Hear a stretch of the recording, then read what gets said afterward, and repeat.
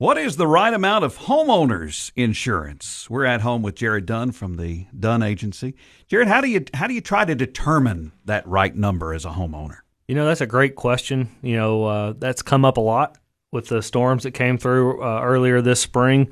The common misconception is that you want to have amount of insurance just around the purchase price, where you're actually, from an insurance standpoint, wanting to know what the rebuild cost of a home is going to be. So, as an insurance agent, we're looking at what the square footage is, construction materials, what the labor rates are in the area to help determine that right number. And then there's a lot of importance to make sure that you keep up with that number on an annual basis. So, the thing that we hate to see happen is your amount of insurance get too low. When a claim happens, you not have enough coverage to actually rebuild the home back the way it was. So that's a very common question that we get in our office, and there's a great question. Thanks for bringing it up. The thing that comes to my mind is you have a home that was built in 1985 and something happens and you've got to rebuild it in 2020. Are you trying to keep up with the changes in construction costs, the changes in materials in that period of time?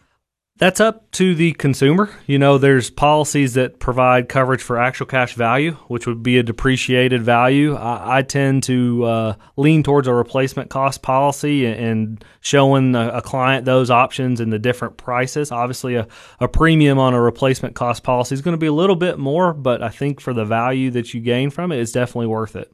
Does homeowners insurance simply cover construction, or does it go beyond that? It definitely goes beyond just the construction. There's a lot of different pieces to a policy, personal property coverage, auxiliary private structures. So that would be anything that's not attached to the home, could be fences or barns or sheds. And there's also coverage for extra expenses that comes from claims. So if you can't live in your home for 2 or 3 months while repairs are being made, or you need to stay in a hotel, there's should be coverage on a policy to provide for those extra expenses that do come up, the additional living expenses. Can you nail down one or two things that are common mistakes that people make when it relates to homeowners insurance? I think one of the most common mistakes that comes up is just not knowing the details of the coverages that you're getting. Way too often we have clients that just want the cheapest policy that's out there.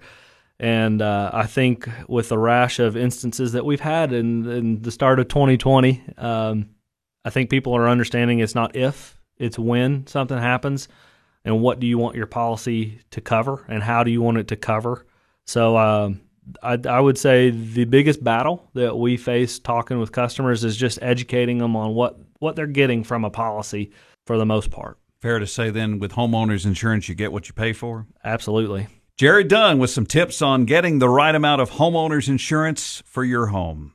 And thanks for being at home with us.